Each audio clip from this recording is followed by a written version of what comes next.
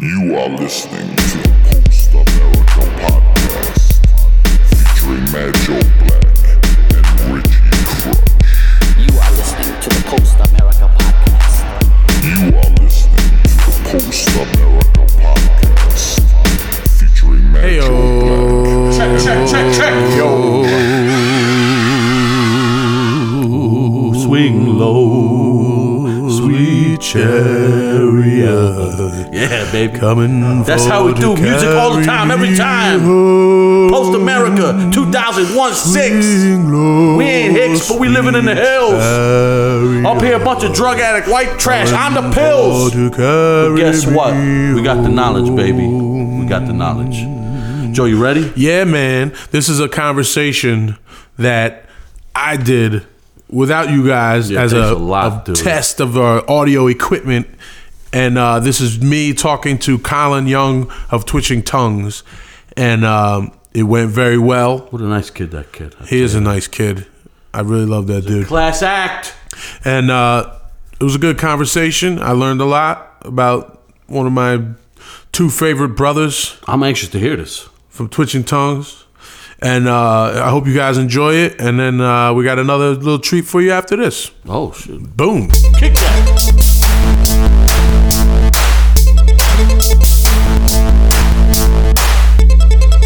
All right, I'm sitting here with Colin Young of Twitching Tongues. Hey. And we were just discussing the phenomenon of how you hate someone that you never met and you've never seen before in your life, but the instant you meet them, the instant you catch, they come into your peripheral, you're like, I fucking hate this guy. You have no choice but to hate, because, I don't know, man. Their existence, it says fuck you just by looking at you, so it's like, no, fuck you. There's a particular person we're talking about, which I don't even know his name, so I can't mention his name. We don't know. But this guy, the way he presents himself is in a way that he's trying to shock you and unsettle you, I think. That's true. Right? And instead he's just pissing me off. Yeah. So he has certain piercings, tattoos, things like that. He's got some mods. Body some mods. Facial mods going on that just... What are you doing, bro? Well, that's what he's doing. He's trying to unsettle you. He wants to scare you. He wanted to inspire a podcast. He wants to make you uncomfortable. Yeah. And what he did is actually inspired a podcast. Yeah. So while we're talking, we're on the Persistence Tour 2016. True. It's awesome so far. 2 days in. The best thing is just hanging out with people that I really like. We're sitting in a lounge on some comfy chairs. Yeah. With sipping some beverages. I don't have a beverage. I got a little got coffee. A beverage, so I got a nice little fresh coffee I made. Figured it out. You drink coffee? No, not really. I know you fuck with McDonald's. I love McDonald's. Okay. I also love Red Bull.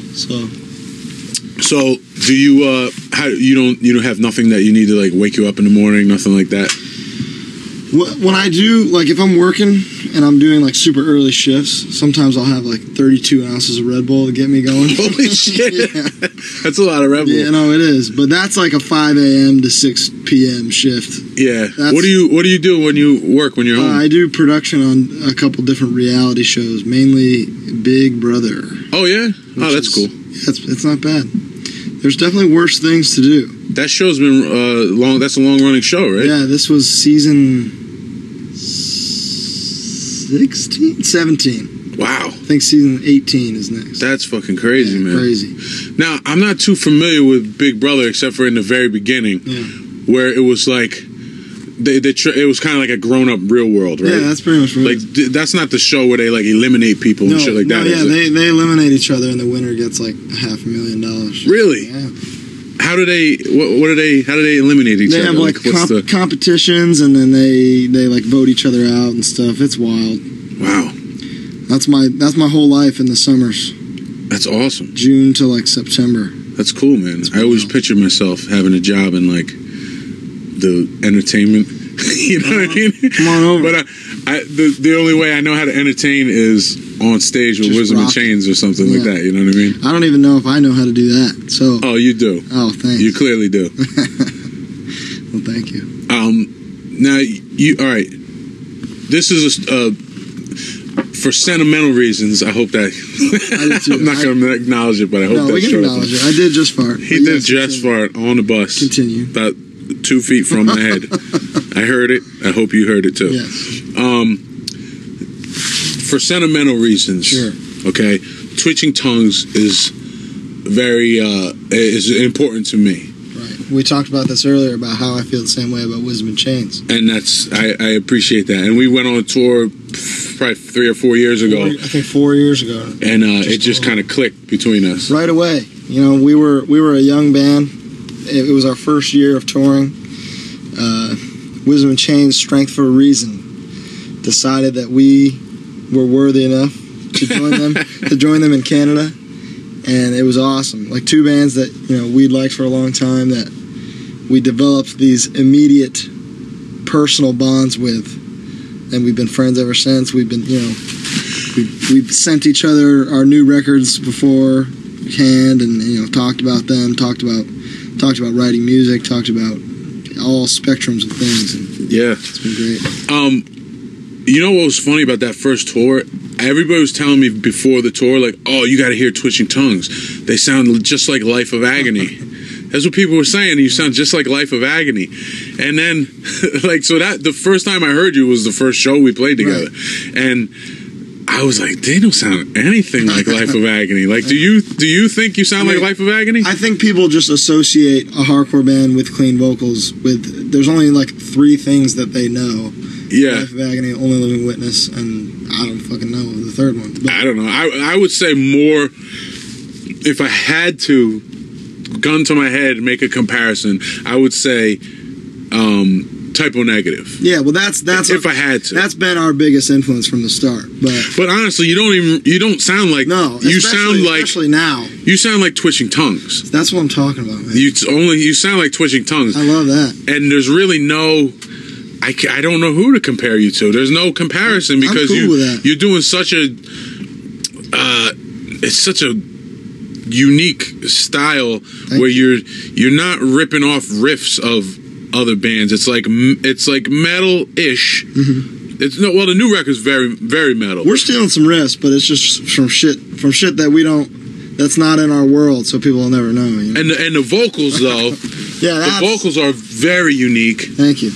And then, the way you sing is very clean. It's very soulful, and it has a sad feel to it. I'm a sad guy. Come here, man. We just hugged. It's all right. That was a hug. Don't be sad, I'm not bro. a sad guy. Joey's here. Uncle Joey's right. here. You don't gotta be sad. I'm sad when I'm in the creating process, but other than that, I'm chilling. Yeah. That's interesting. You said that because for the longest time. It's probably before I had a family, before I had kids especially. Mm-hmm. The only thing that I wanted to write about, when I had to sit down and write a song, mm-hmm. the only thing that would inspire me was sadness or anger. That's because think about when we listen to music, it's hard for me at least to relate to just bullshit about being happy and having a great time. Yeah. I want to feel a person's real emotions when I listen to music. So I need to hear either the most aggressive thing in the world or the saddest thing in the world to develop a real emotional connection to something. You can like a song loosely where they're talking about partying and having a great time, but it's that's not going to be your favorite song. You get a bond to a piece of music when it brings you to a low or high point in your life. Yeah. If you connect with a song that's about partying and whatever, raging and things like that. That's cool. Well, here's the thing. You either haven't looked deep enough into music or you're a fucking idiot. Yeah, okay? That's the 2 things.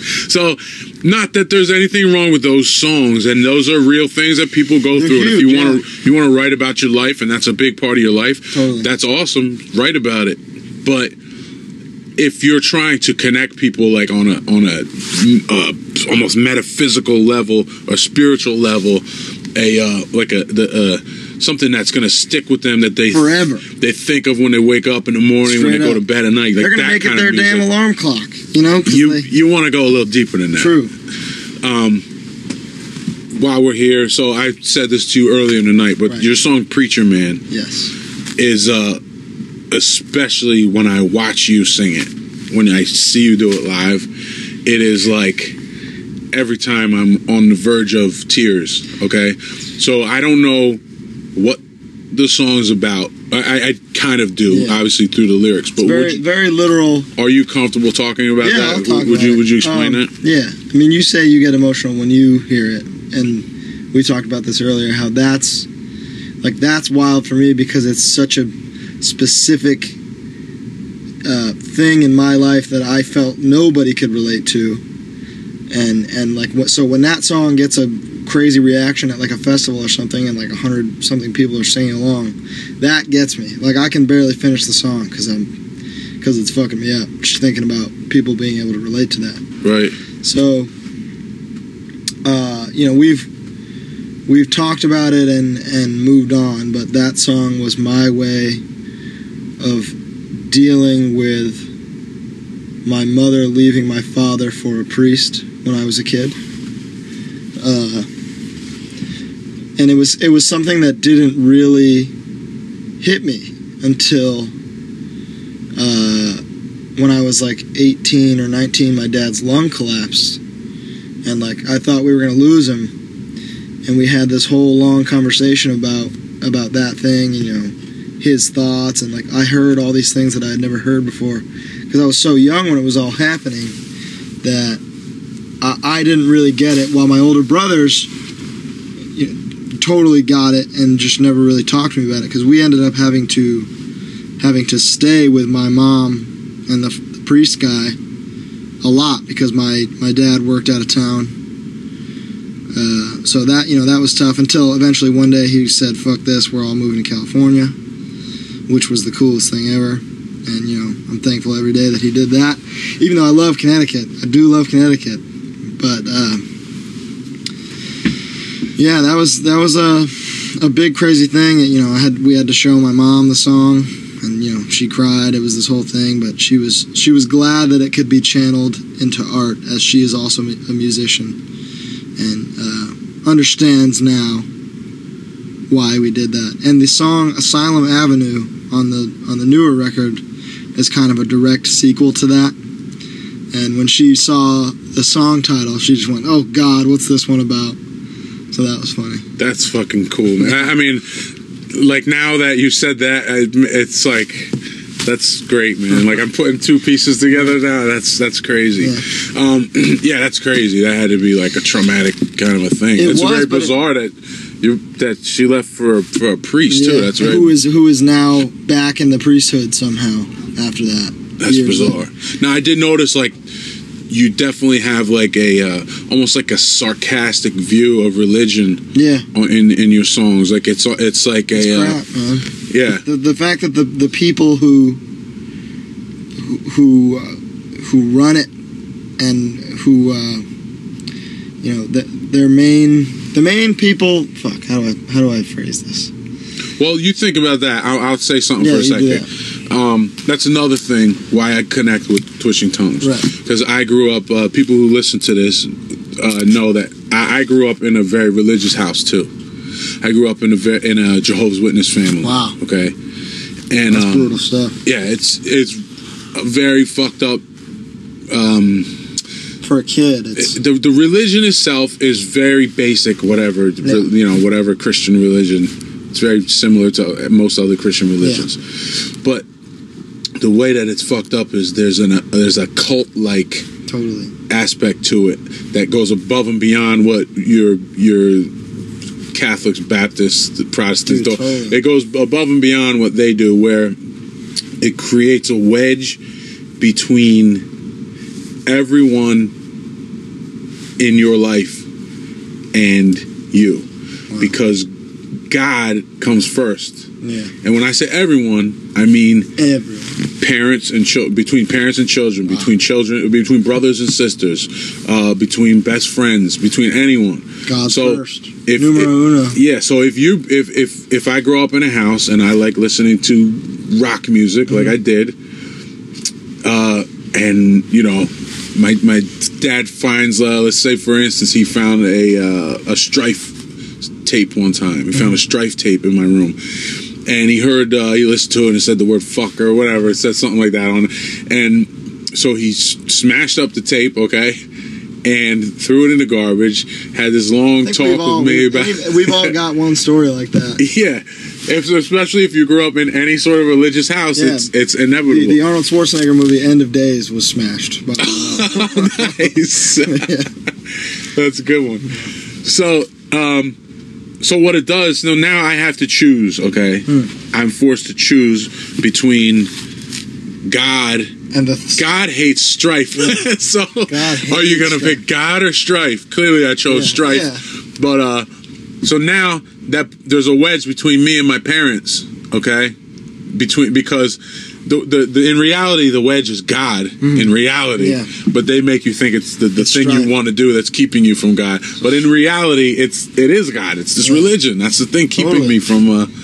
But I think I got sidetracked there. But I relate to you on another level because of that. Very important thing in my life. I've definitely let go of most of the anger that comes along with that. Yeah, I just turned 39 a couple days ago, and I rarely think about it when because I was 39. Yeah, there you go. There you go, man. Yeah.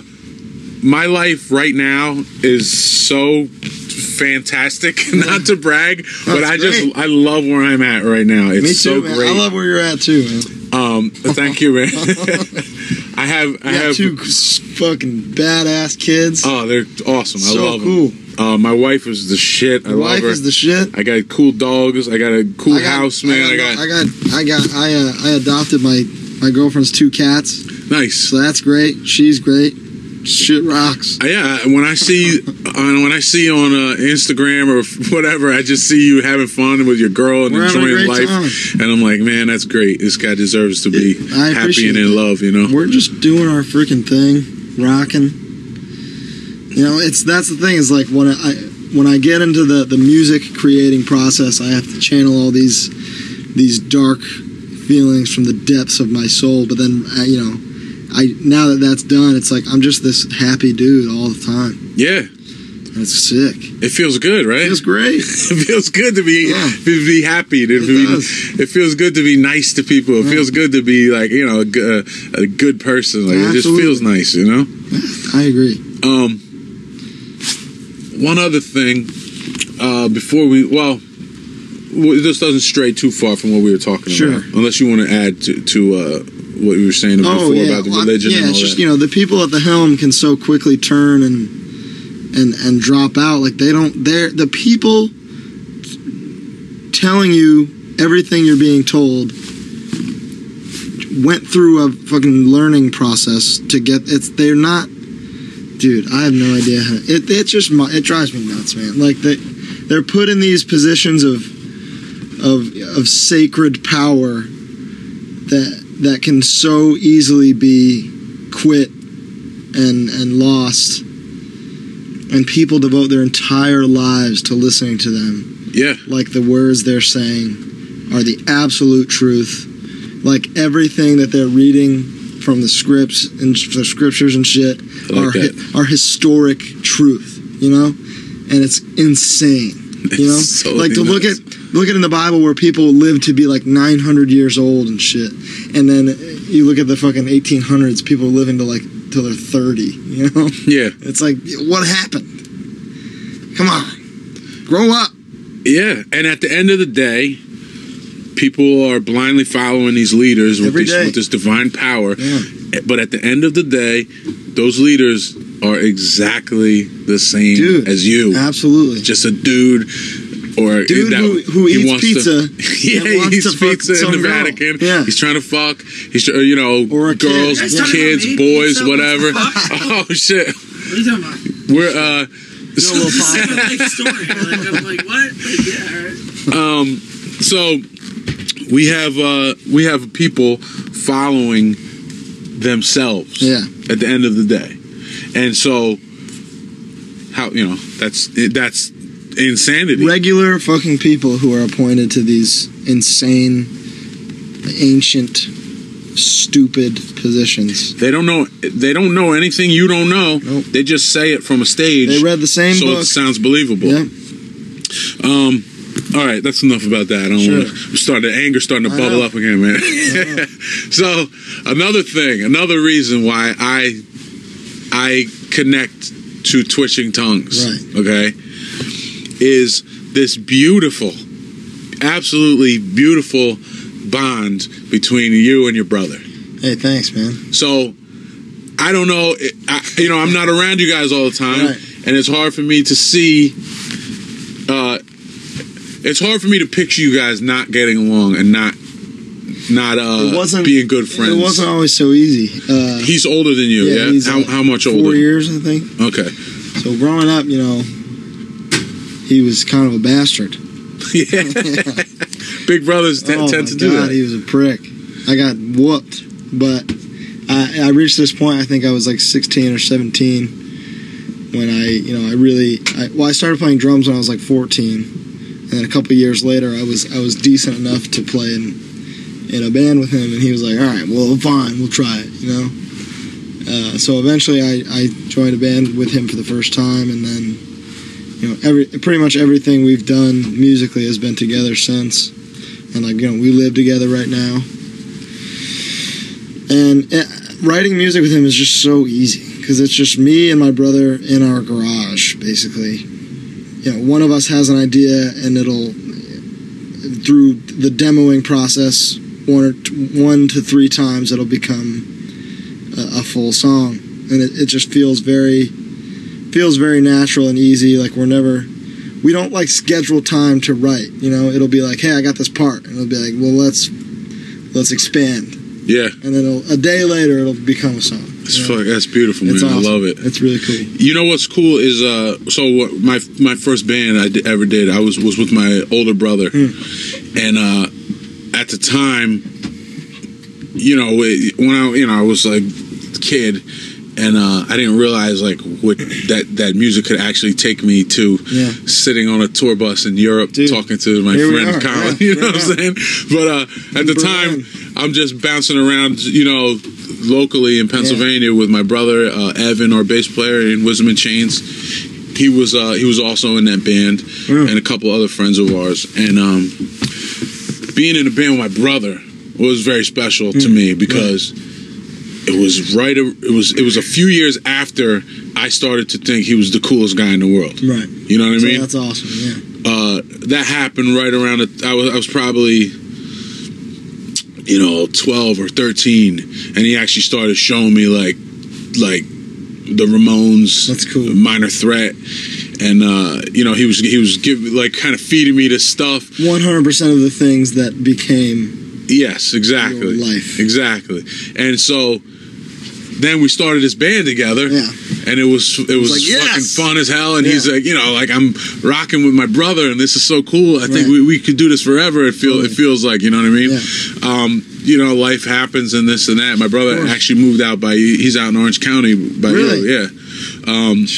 But he's my brother's the shit. I love my brother awesome. Simon. He's awesome. I have 2 other brothers and a sister also, but Simon was my older brother that I like. You were the one, and you guys were the type. Right. Yeah. And so when I see you guys and you're doing it, and you're like on the road with your brother, and you're like for like 6 years now. I'm sure you guys bicker here and there about this and that, maybe, but like I never see it. It just to me, it just looks like, oh man, these guys really love each other, and they're like doing music on a genetic level. That's like, true. You're like. It is. I mean, it really is. We have a similar brain when it comes to writing things. So, but they're also just different enough at the same time where it's like I'll come up with something, and he'll do this thing that I never thought of, and I'll be like, oh my god, yeah. Or he'll do something, and I'll kind of simplify it, and it'll be like, hey, there it is. Now you play everything, right? Yes. Okay. Your new record, Disharmony, fucking awesome. Thank you. It's to me, it's the most complete sounding of all the Twitching Tongues offerings. Thank you. It's the most. It's the best written song, and it's the best recording. It's just it's on another level. Like, I liked it before, and now it's like it's another level. I appreciate that a lot. Who's responsible for? Let me start with the riffs, because the riffs are the riffs are wild. Unfucking real. I'd say for the most part Taylor, but every song is like he and I structure the whole thing, sit down and like figure out what we want before we go into writing it. You know, like we'll want a crazy like Slayer Candlemass song, which was the title track. We want this like Bolt Thrower Demolic song, which is the next song, and then we want this like Cannibal Corpse Candlemass thing again. That's the next song. We'll go into each song with a general idea, and he'll come like, hey, I got this riff, or I'll come with a riff, and it's pretty rare that I come with a riff and he doesn't spice it up in some way. But let me try to think if that happened at all on the record. I don't know, to be honest. But yeah, it's definitely like a huge joint process between he and I. That's great. But he, like, there were times where it would be like, okay, well, we need a riff like this for this song. And he would sit down for like 5 minutes and be like, well, here, how about this? And I'd be like, oh, shit, there it is, you know? So he definitely impressed me when it came to the writing process this time around. So that's cool. I'm psyched to do more. Now, as a singer, yes, I'm like a vocal snob, you know what I mean? Right. I'm sure you do the same thing. But like when I hear somebody step up a notch, I notice it. That's good. And you went up a notch. Thank you. What did you do? Like, what did you? Oh man! Were you listening to different things? Were you trying different approaches to like writing different cadences and rhythms and things like that? Like, I mean, I definitely made a conscious effort to not do the same thing ever. Right. Like on the record or compared to the previous records, you know, I wanted it to sound more extreme. I wanted it to sound more emotional. Like because you know, I mean every damn word I say on that thing, and I think I brought in more of what you're gonna hear live, rather than working on a song for, you know, just being like overly clean for the sake of the album, like I was on the last one. This time around, it was like, you know, I wasn't afraid to be more gritty and a little more rough.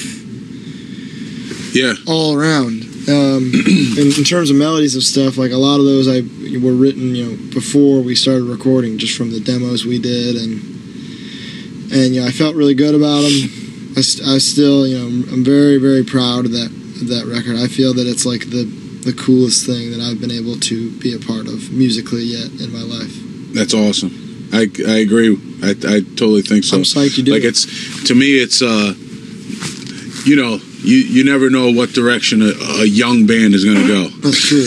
What was that? Fucking hope somebody just stepped on. God, I hope that showed up on the recording. If you can next time, just let me know, and I'll put the phone down. Right. I don't know what that sound is. There's ducks in here. This bus is very squeaky and making a lot of weird noises. Yeah, I think with the record we might have lost some people, which I didn't really expect. But I remember showing it to a few people before it came out, and they were like, I don't know if everybody's going to like it. And because it felt like a natural progression to me, but I think other people saw it as this huge leap musically and like creatively. When I never felt that way. I don't see that. To me, it's like what we should have done next. It's a leap better. It's like, you know what I mean? It's I wouldn't say a huge leap, right? But it's definitely like a good leap. It's a good leap. That's how it's better. And I think with some people's attention spans, that, you know, they listened to it once and decided that it wasn't the same and that they didn't like it or something, and that, you know, that's disappointing to me. Small-minded fools. Yeah, true, straight up. You know, good riddance to them, to be honest. But every now and then, it's good to weed out the weak. To weed out the weak from the fan base. And when the people who get it really get it, you know? Yeah. Like there's people who tell me we're their favorite band ever, and that's insane to me, and I appreciate it so much. And people who go out of their way to buy every shirt we make and collect the records and stuff, and you know, message me on Facebook and stuff like, yo, this is changing my life. This record's amazing, great job. And I, you know, I appreciate that. That's what makes me want to continue. Right. While all these other people in magazines are giving it bad reviews and saying it's, you know, it's not the same, or our other shit was better. It's like I have these other people who get it. And that feels good to know that they're out there. They're not going anywhere. And that you're one of them. It feels great. I'm That's glad. cool. Yeah, you know what? Like, you get those people, they're not going anywhere. They're the ones who the diehards who come out, who buy tickets to see you when you come to their town. Who pre-order the album, you know? Are you? We were talking a little bit about, or maybe I was talking to your brother about this. But like, there's it's gonna be hard to say this without insulting people, but you know, I don't think the people who I would be insulting are going to be listening to this anyway. Let's do it. But so you guys have, I've played some sick shows with you in the States. Okay, you are you're playing United Blood Fest this year. First time ever for Twitching Tongues. It's the first time, yeah. For us as a band, yes. Oh, okay, that's cool, man. Yeah. Well, I'm no doubt in my mind you're gonna kill it. You're gonna crush it.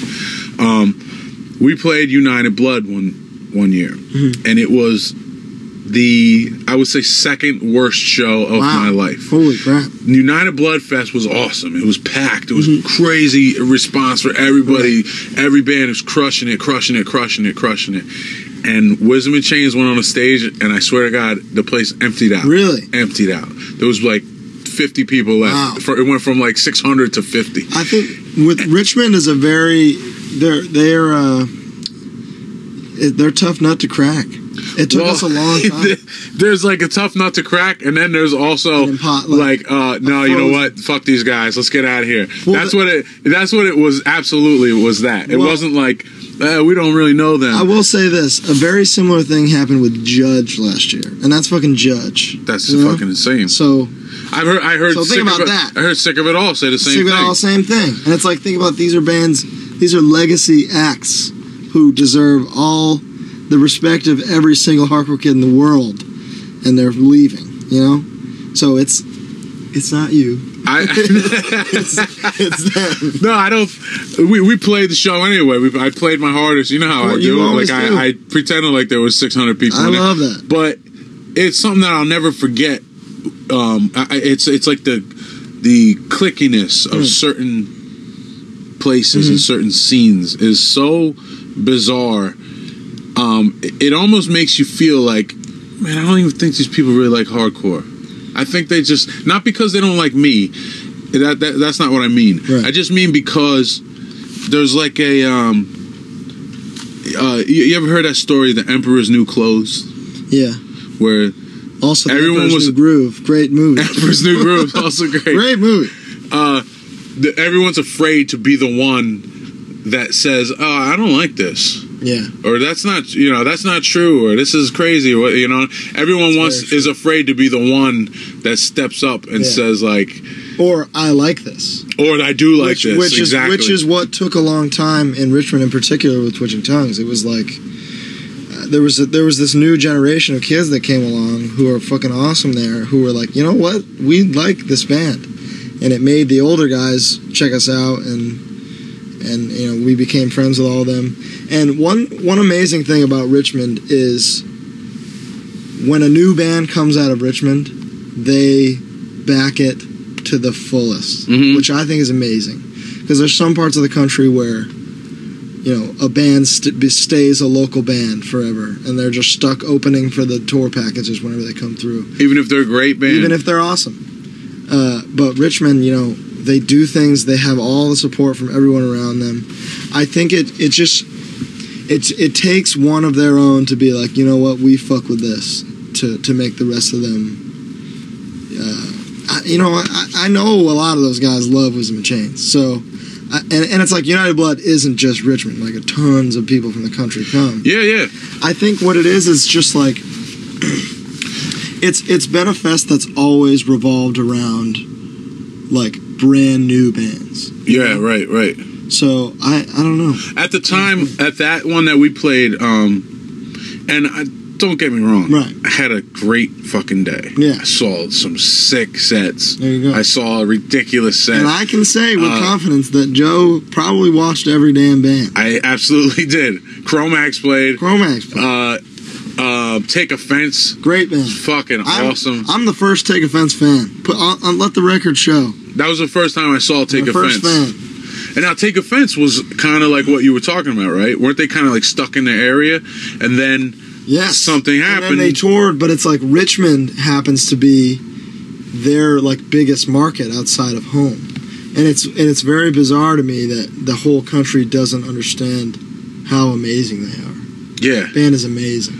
We did the same type of run we did with you guys up in Canada. We did with Take Offense. Dude, they rock. So fucking good. Unbelievable musicians. So good. Great people. So fun live, like Absolutely. just energy and like, it's just awesome. Fucking rock. The singer reminds me of Ezek. Yeah. The way he moves on stage and stuff like that. Like he reminds me of. His whole balance is. He's like a little bit smaller version of Ezek, but he has more like active. all those cool moves. Oh yeah, way more active. He's all over the place. He's like a young, like a wind up version of Ezek. Like he's bouncing all over. The whole band's awesome. Great band. Yeah.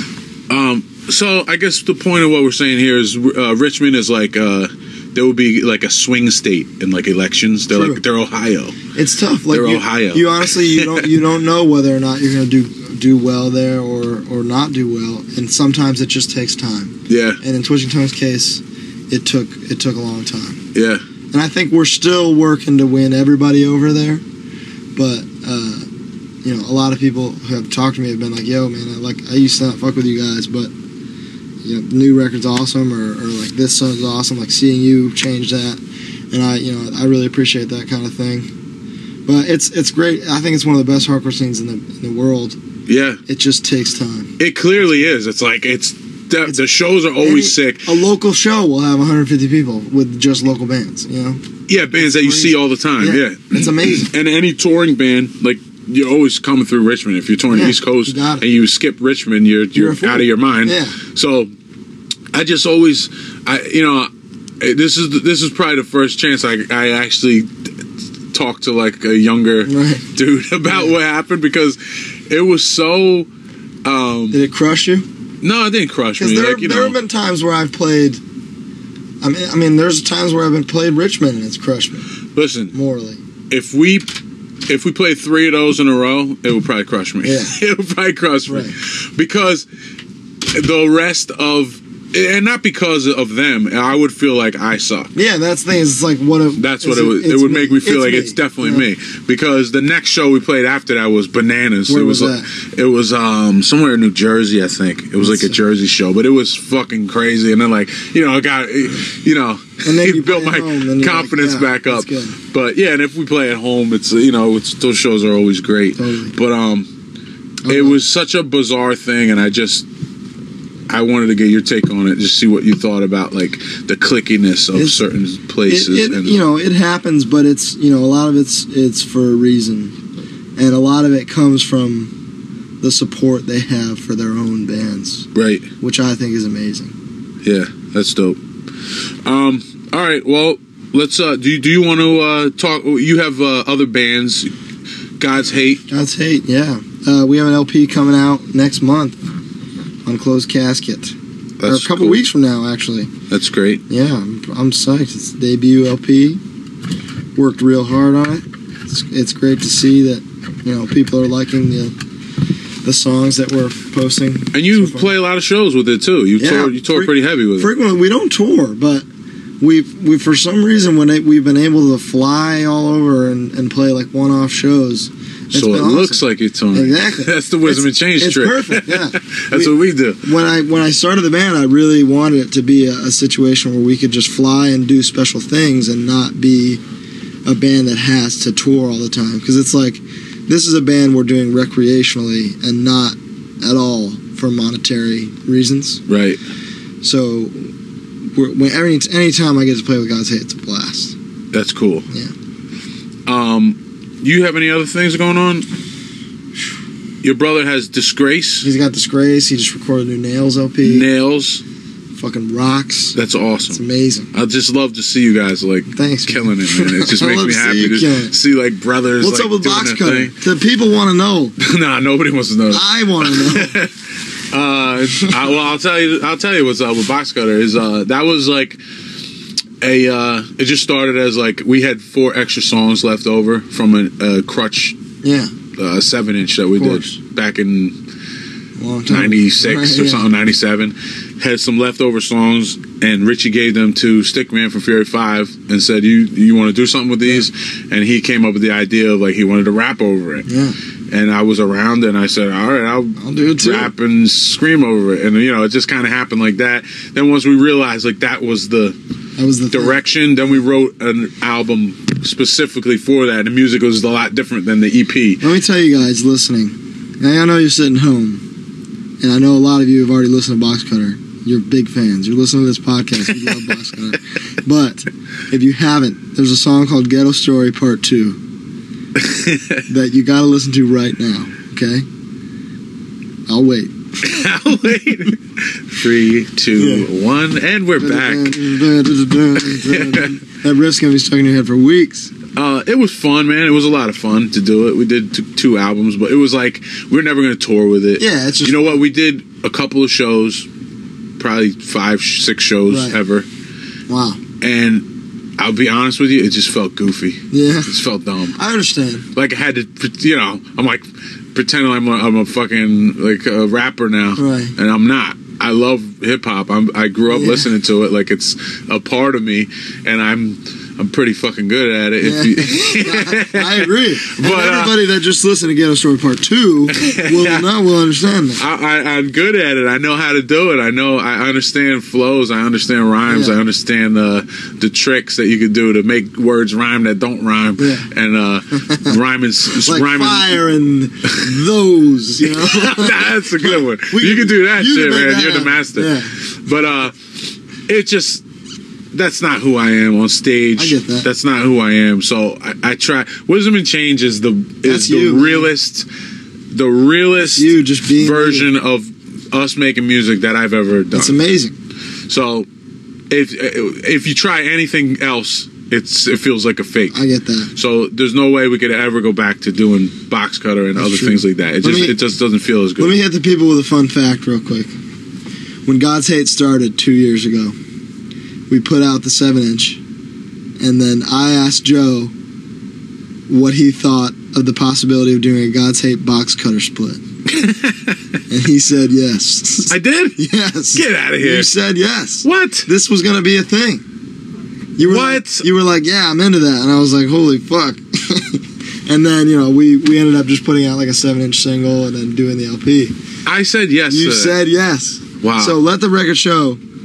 Joe's still got some Box Cutter left in him. Holy shit. Just waiting to come out. I can't believe I said yes. That's crazy. Yes. I know. I said yes. You said yes. He called me on a good night, man. You were feeling, you just brushed up on your Box Cutter. You were like, oh, this was fun. And then I messaged you. You were like, called me on a good night then, man. I don't know, dude. Because obviously you asked me right now, I'm saying hell no. Hell no. Hell no. Wow, that's crazy, man. Yeah, it was sick. That's a fun fact for me too. That's good. I didn't know that. Yeah. It was 2 years ago. Yeah. That's funny, man. Well, this was fucking fun. This was awesome. This was very impromptu. We just started having a. We were talking. I was like mid pee, and he was like, "Hey, come over here. We're gonna do a podcast." I was like, "Get over here. Dry your dick off. Get over here." So I'm gonna go probably finish that pee. He's been holding it ever since. And all these farts that have been slapping out of here. Well, this was a different type of version for Post America Podcast. We don't have Richie. We don't have Chris. It probably doesn't sound nearly as good as the other ones, but the content is fucking amazing. Thanks for doing this, bro. Anytime. And I'll try to get your brother on the next one. I love it. All right, man. Peace. Wow. I like that, man. You didn't know any of that shit, did you? See? Very cool. Now you learned cool. something. That's a good guy, that guy. I like him a lot, man. Very insightful young man. He's a fart smeller. I'll tell you that. He's a fart smeller. He smells like farts. No, he's a smart fella. That was very cool. Very cool. Man. I wish I knew you guys did that. I hope the audio wasn't too bad for the people. That was recorded right onto your iPhone? Yeah, man. And I recorded it. I sent it to Chris right away. I went up in my bunk and I popped my headphones on and listened to it, and it wasn't too bad. Good job, kid. You did a good thing. So then we, after we had that, we felt a little more confident, and then we did this. We surely did. Little This one was with Sean Martin. Sean Martin of Twitching Tongues, formerly of Hatebreed, and also a little surprise, Scott Vogel chimed in with some information, right? Yeah, man. Yeah, so all right. I hope everybody enjoys it. Play that shit!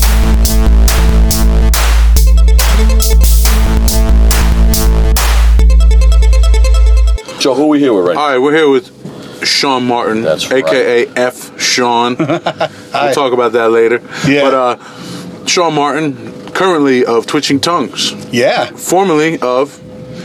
Go ahead through the list. You just told me some upstairs, and it was longer than I knew. Definitely Hatebreed. But yeah, I was in Hatebreed. Before that, I was in 100 Demons, and I was also kind of like a live guitar player and or bass player for Death Threat for a while. Before that, what a resume! I know. Yeah. Like if you just stop there, that's incredible. But it keeps going. Well, yeah, and then like It when we goes were deeper. younger, like before 100 Demons, we were on a band called Higher Force, and that was That was with Pete. Yep. Any and that stuff eventually, out recorded? There's some stuff out there. Like if you scour Maybe the I web, could put you out know. a record label. You know, maybe I could put on some little bit of vinyl. If there's still anything worth like putting out, you know, it's probably We'll put the shot, 100 but- Demons logo real big, featuring Hatebreed Featuring logo. members of Hatebreed. You did like 10 years in Hatebreed, right? Yeah, yep, pretty much 10 years exactly, pretty much. Perseverance, first record. Yep. Did you do? Was it For the Lions? Yeah, I did most of that. That was your last one? Yeah, that was pretty much the last thing I did. And it was like two Rise of Brutality in between. Rise that? of Brutality and then Supremacy. So you were in the mix on some the big years. That when was they were the messing years, with- the growing, you know, where they blew into the Perseverance behemoth. was the major label one, right? Yeah, that was the yeah, first. that was the one where we came out. That was on Universal. Yeah. I know my stuff. I know my history. Yeah, hey man, probably better than me because I'm a fucking space kid at half the time. No, that's dope though. Yeah, so yeah, I did that stuff forever. Left for a while, and then these guys asked me to play, and now I'm on tour with them, and I love it. I'm having a blast. That's awesome. The Twitching Tongues, first man. time I met you was, we were talking about this before, but was 98, and I went on tour with my band Mushmouth at the time, who Richie was, Richie stepped out of the band, and I stepped in on bass, and we went on tour down south with Hatebreed, and that was the first time I met you. And the thing that stuck out was that you knew every song. And I'm not saying every song that you guys were playing. I just mean every song. Like people were trying to stump you. They were calling out Metallica songs, Slayer songs, Sepultura songs, and Iron Maiden, Dio. Like just calling out songs, and you just knew it. And you just start you fucking knew it on a guitar. Yeah, Wow. and you just start playing it, and it was like it blew my fucking mind. It was That's crazy. He would just play anything that people yelled out. It was crazy. Oh man. I've never seen anything like it, man. I probably couldn't do it now, but It's been a while. nah, it's like muscle memory. I think some of those, like, I still warm up with all the old. Like yesterday, when I was changing my strings, I think I played like 10 songs off of fucking Kill 'Em All or something. Just to What a fucking- record. Always gotta like those are the fucking roots. You having fun with Twitching Tongues? Dude, I love it. It's Cool amazing. dudes, man. They're great dudes, great band. We did a little run with them years ago. How long was that? It was probably 4 years ago. I would And say after the tour, at we're least like, 4 man, years we're ago. fucking cool dudes. Man. Yeah, Yeah, they're really great. cool. They're great dudes. The band is awesome, and then they're really really solid people Yeah. to boot. So, So are it's- you the guy now, or are you just helping them out and filling in? I'm in. Yeah, That's Yeah, great, Yeah, man. I'm in full time. Just They're hanging gonna out. take advantage of your songwriting a little bit. They're gonna. I hope so, man. I hope we get to You get tell together them, and though. yeah. Listen. I'll just put the hammer down. I got to do That's it. 22.3% of every record. We had Minimum. a connection. Like it was weird. Like with me and well, it was me and Colin and Taylor. Basically, we had like a really like an odd connection because Well, you're all like of nerdy type of guys. Maybe that's. we are definitely nerdy. Oh yeah, I'm a fucking nerd without a doubt. And we had it was kind of over lyrics. I think that's what it was. Yeah. Like where they read some of mine and I read some of theirs, and I was like, wow, we really think similarly. Oh yeah. You know what I mean? And Yeah. we kind of had a cool connection that way, and I've stayed really close in touch with both of them since that tour, you know? No shit, yeah. They're great. But, They're great. Like, and I'm real happy. I had a long break. I did some other stuff in between, but not a lot of extensive touring and stuff. So it's nice to be back playing heavy music again and just being able to fucking And rip. now the new records are with Metal Blade, right? Yeah, the new records with That's Metal fucking Blade. dope, So man. that's pretty cool. Yeah. It's pretty cool being on Metal Blade. Like, it's like I'm not like really they are. cool. Like I just joined a band or whatever. Yeah. But like whatever, man. Like Yeah. Metal Blade rules. It's like fucking No, I'd some love old to be school able to say shit, that. man. Yeah, Fucking that's getting all the classic. old records when I was a kid. Yeah. Metal Blade had its distinct smell when you opened up the vinyl. It had its own thing going. I It's could that smell the Norwegian records. pressing plant. That's dope. Yeah, whatever pressing plant they used had a nice. Yeah. What does it smell? It smells like horse meat or something like that. So in so many classic bands in the past, and a totally dope, relevant band right now, still kicking it. And this episode we're talking about tour stories. You've been on many tours, I can imagine. Yeah, been on a couple. And we all got crazy stories here and there, so we're gonna see what we got while we're on the Persistence tour tonight in Switzerland. Yep. Figure we talk to this guy, see if he got any good ones for us. Definitely got some good ones. Yeah, I got ridiculous. Like, there's like so many, and I got to think of ones that aren't. You know, gotta focus. Yeah, too wild. you know what? Too It's wild. hard. It's hard not to You can incriminate. change your But name or use Pig Latin if you want to get in the we ring. can. We have the power of editing too. We have a master engineer There's just who can bleep anything. I can make anything go. We've bleeped a lot of stuff in previous episodes. Some guys come on and they say too much, and then later on call. You got to be like, hey, listen to that. That was a good time, but here's the deal: you got to get rid of like 3/4 of that interview. Like, Yeah, we've completely, literally removed somebody from an interview. Oh shit! Like there was we were talking to a specific person. I'll say we in the Craig Satari episode, there was another guy there, and we completely removed all his audio and everything. Oh, Like, he's not shit. even in it anymore. Oh man, he said too much. He talked a little too much. Talked a little too much. Too much. We're not on the Post America podcast. We're not snitches. You had We're the not 1984 that shit real quick and just get it out of there. yeah. Do a little double speak. No snitching on the podcast. No. We try not to. There's like there's like silly stuff. Like there's infinite fight stories. Like whatever. But like We love those. We're going through a really fun one right now, which I'll talk about. Which is our drummer Luke. I don't know where he got it in his head that he's like a master frontman or something. Dude, this is amazing. Yeah, he thinks he's like the master frontman. He's a master frontman. And I'll say, as far as frontman go, he's not the worst frontman I've ever seen. For drummer, out of Yeah. He's really fine. not. But He's he's great, coming out actually. cold and he's doing it. But you know he's what I mean? cocky. He's a little cocky about it. Cocky as fuck, man. He's very cocky.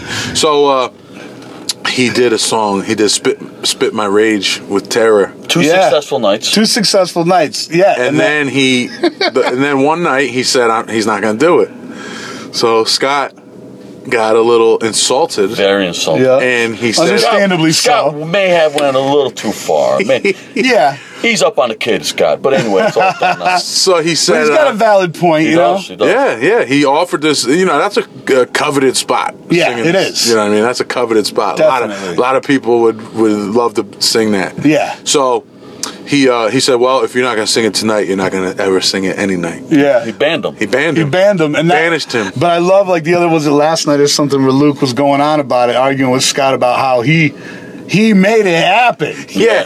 He's like, the song. I was there, I was ready. I brought it. He said that song is mine. That song is he mine. said, I own that brought it. song. And I own that song, but I love when he was like, but you didn't want to sing it. He goes, but I was there. I was on stage. And Scott was like, but you didn't want to sing it. He goes, but I was there. Yeah. He was like, but you didn't sing it. He goes, yeah, but I was there. I was ready. Yeah. I just didn't want to sing it that night.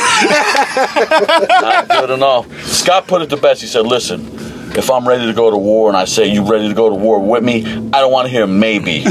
Yeah. True. And that's Yeah. true. That's true. Sorry, Luke. So Luke went and jumped ship and started singing a part for H2O. Yeah. And he was subsequently fired from that spot too. So it looks like it's not looking good for Luke in the frontman business. Oh, shit. But he's a hell of a drummer. He's talented. And the good entertainment for the tour. He's very good He at didn't get us thrown off yet, so that's good. No, not yet. That's always one of those things in the back of your mind, like, oh, who's going to be the crazy one? Who's going to get wild on this tour? Yeah. Too far. Like in our band, obviously, Luke is the young, wild party guy. Yeah. But, you never know what other bands are capable of, really. He's out on the road with and I've known Luke forever, and he's awesome. He's great. Yeah. But he's definitely a Mama Luke. He's the greatest. Yeah. He's amazing. He's great to be around. I have a blast. So I was psyched, because I didn't know that he was in Wisdom in Chains. I just didn't know. And then I came the first night of tour. I'm just hanging out, and he's walks by the dressing room. He goes, "Yo." And I was like, "What the fuck are you doing?" He was like, "What the fuck are you doing here?" It was like one of those moments, Yeah. And then I was like, "Oh fuck, it's gonna be wild." Because I know. Pleasant surprise. Yeah, definitely. He was laying it to. He wouldn't let Sean take a night off the other day. Yeah, Oh, that yeah? was great. Yeah. And then Luke paid for it in the end. Oh, yeah, Luke paid this for it. This guy's got an iron stomach, I think. Him and Martine. Yeah. Jesus Christ. At one point, he was he kept being like, "Come on, just one." I was like, "I got a night off," and Richie's hanging out. We're laughing, and he's like, "Just one." I go, "All right, I'll do one." One turned into like 10 probably for me, and he was like, at one point, Richie goes, "Hey, let me ask you something. How come you're all fucked up and it ain't even affecting these guys? It's just me and Martine. We're completely sober." He's like, "I don't know. These guys are fucking ninjas." Yeah. And Martine was just like, "I could go all night with this. Let's just keep going." Then he started trying to drink the water. Oh my God. He was just fun to watch. Oh, Back of my head was killing me. I saw a video of him drinking water, and he seemed like he was going to throw up. That was drinking water. That was that night. He was going vodka. Then he was chasing these vodka shots with a McRib sandwich. Yeah. Oh my God. After the shot, a bite of McRib, and he'd throw it back in the thing. And slam it shut. Slam it, throw the case. So he had a routine. Then when the McRib was shot over, he was trying to fucking back it with some water. The water was coming up. He couldn't get it down. His body was rejecting the water. The water was a foreign substance in his body. It just sounds like such a bad idea. Yeah. He kept trying to spit it back into the bottle. Oh, Jesus. We're like, it doesn't work like that. How do you know it doesn't work like that? It was a mess. So you see, there's always stories, constant. Yeah, there's a million. That's the thing. It's like, that's why it's probably hard for you to pick. It's hard. Like, there's so many silly. Like that night is like amazing. Like just ridiculous. That's a great. Just to get into detail that night would be ridiculous. You wouldn't need a video camera for that. I got a funny one that happened a couple days ago, where it's involving Luke too. But so in Oberhausen, I think it was. We had Oberhausen. We had a contest basically between me and Luke of whether I could what was it? Just get him to the ground in 30 seconds. You had to get him. You had to grip him up, get him so he couldn't move, submit him, or bring him to the ground within 30 seconds. Okay, so it was a challenge. We're in a circle. It was a challenge. We cleared a spot in the catering room, and so Luke was really, really fired up, and he was a little bit afraid. I could see it in his face, like he was like gonna fight to the death right now. He was very wiry, very quick, very wiry, which I already know because I've lost many races to Luke. They have foot races all the time. I love having foot races. He beats me every time, but it's just a fun time. So long story short about this, I did not get Luke to the ground in 30 seconds. I did not. And I felt like if it was 1 minute, I probably could have. Yeah. But I honestly did not want to. It was a concrete floor. Yeah. He's wearing his nice clothes. He had a nice North Face jacket on. Yeah. And he already has a hurt knee. Yeah. From some other Which shenanigans. is another story. And the only way that I ever learned how to take someone to the ground is extremely violent. It's very violent. Yeah. And so I was trying to figure out a way to do it gently, which is I couldn't do it that way. I lost the challenge. Man. Long story short, I lost the challenge. And so Luke felt in his mind that he won big time. This is a major victory. He beat you. He beat me. Yeah. He beat me. He was walking around bragging a little bit, and we kept trying to get the answer out of him. He was like, "I beat him, I got him." He told me that. He's going crazy. We're like, wait a minute, what was the deal? And he told us the premise of the challenge and everything. We're like, wait a minute. So did you whoop his ass, or did he just not get you down in 30 seconds? I beat him. Yeah. So so you got him on the ground? I beat him. That's all he would say is that he beat you. He beat you. He wouldn't go into any detail about anything. And you find out the truth, and you're like, "Oh my God!" That's the first time I heard the actual story of what really happened. That was the challenge. That was I knew what the challenge was. Yeah. But the only answer I could get was, "I beat him." Yeah. You know details though. So I'm laying in my bunk. I went to bed early that night. I'm laying in my bunk. I think I was probably like texting my wife or something like that. And I'm laying in my bunk, and Luke comes up really drunk, and he's like, "Hey Joe." And I said, "What's up?" He's like, "You all right, man?" He's like touching my shoulder, like, "Hey man, you all right?" I said, "Yeah, I'm good, man. What's up? You all right?" He's like, Yeah, I'm good. Just checking on you. Yo, I beat you, nigga. And then he went back downstairs. And it was just funny, man. That's the biggest thing he's been really doing made me Scott happy every night. Checking on Scott because he's old. Yeah, he's like, I'm going to check on Scott because he's old. He opens his fucking, whatever you call that, curtain, and a couple times, like, "Hey, Scott, you okay?"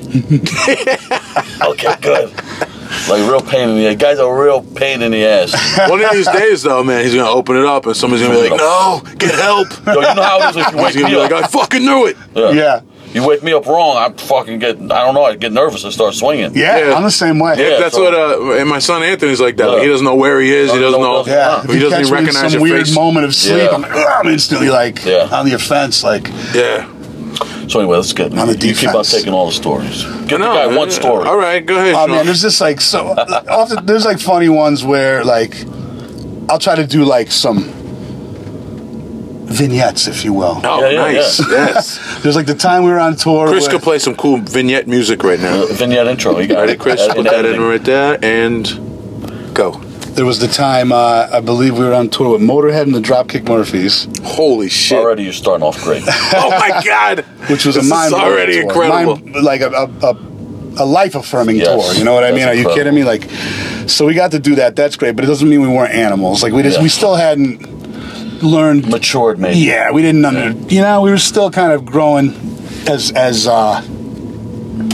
professionals, I guess. Yeah. You know, And you're on tour now with professionals. yeah. you may not We're acting complete professional animals. yet. Complete Yeah. animals, like, you know. And then there's a million stories on that tour.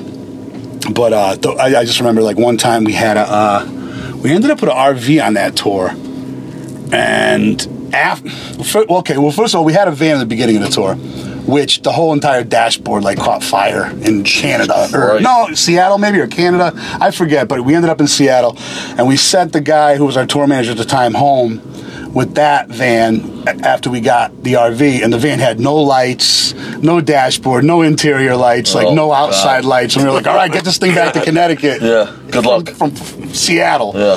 So we got this RV, and we had a trailer and an RV, and then something happened on the way to one of the shows. And they were really kind to us, and they were really great, and they ended up really liking us for being the way we were, you know? Like, we were totally unprofessional and maniacal, but like, we made our best effort we were trying to learn to, you know, not be crazy. So like, we made our best effort to get to the show on time, be there for load in, you know, every time. So, but this one time, we probably pulled a couple of stunts where we were kind of on thin ice a little bit with the TM for Motorhead and stuff. So we had a blowout in our trailer, and we're like, fuck, we're already late. Oh my fucking God, like, what are we gonna do? We gotta wait. Like, we got this trailer full of stuff, you know, like, we have a lot of equipment, but like, whatever. So after a couple minutes, like, I don't remember who made the executive decision, or if it was even like that. I don't know if it was just a thing where we just kind of, meeting of the animalistic minds, we're just like, all right, this is what we should do. We pulled all the equipment out of the trailer, put it into the RV, unhitched the trailer, and just flipped it over the cliff. Wow. That is ridiculous. Over a tire. Shit. Just watched it tumble down And the just ravine. needed a new tire. Yeah. And then we just we had to get to the show. We couldn't wait for that shit. Then we get to the show, and then they're all like, where's your trailer? And we tell them, we're just like, oh my God, like, are you serious? And then that night, wherever we were playing, I'm not, you know, who knows? Yeah. We may or may not have gotten into a fight with the entire security staff, and that was a whole nother wonderful. Same night? Same night, yeah.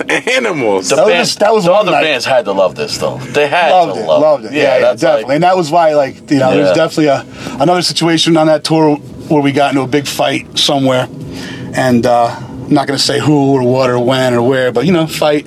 Yeah, we don't snitch here, but Yeah. we like stories, though. Next morning, me and my friend that were involved in something, you know, we were, again, nervous, like, we're going to get thrown off this fucking tour. We got to stop acting like this, you know? We're like, we got to stop, but we can't. We just can't. You know, like, and we see Lemmy, and we're like, wow, Lemmy the King. all right, we got to confront this. We got to just be like, because he was where things happened. It was outside of where the show was and stuff, but he witnessed a couple things and whatever. We were like, you know, Lemmy was so sorry last night. You know, we apologize for you having to see that happen and act like that, whatever.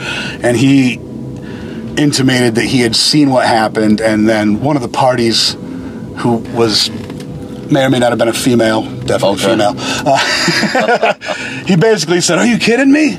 I saw what happened. She was looking for trouble. She was looking for trouble, and she was trying to set something up so she could start a fight. He goes in this whole thing, and he goes, and to be honest with you, I wouldn't have fucked her with your dick and him pushing. Yeah. And we were just like, what the fuck? What a guy. And there's like no trouble. There's like, he just had, and then we had that moment, and we're just like, Oh my God, that's like fucking stupid. amazing. Like, And what so a much great stupid mention stuff. at this time, a couple weeks after the guy goes. Yo, you know what? Right before I left for this tour, I did a DJ night across the street from the Brass City Tattoo, Waterbury, Connecticut. 203-753-2727. Call for an appointment. We take care of all your tattoo needs. Yeah, I was boom. over there. Boom. And we got a bar across the street that, you know, we've been going to we've been in business for like 14 years. This is just a neighborhood bar, you know? And I was kicking over there doing a DJ night, and fucking Al Barr from the Dropkicks walks in. You know, he's Just by chance? He was visiting friends, you know what I mean? Yeah, that's dope. And he So he popped probably in. knew you were there, right? Yeah, he popped in and like and he was like, fucking let me pass. Like, yeah. He goes, dude, we got to tour with him. Like, we did a Motorhead tour. You that's know? such a cool thing. And I was just like, oh, dude, how sick is that? Like, Yeah. I got goosebumps right now just thinking. Dude, about it. yeah, like, me it's too.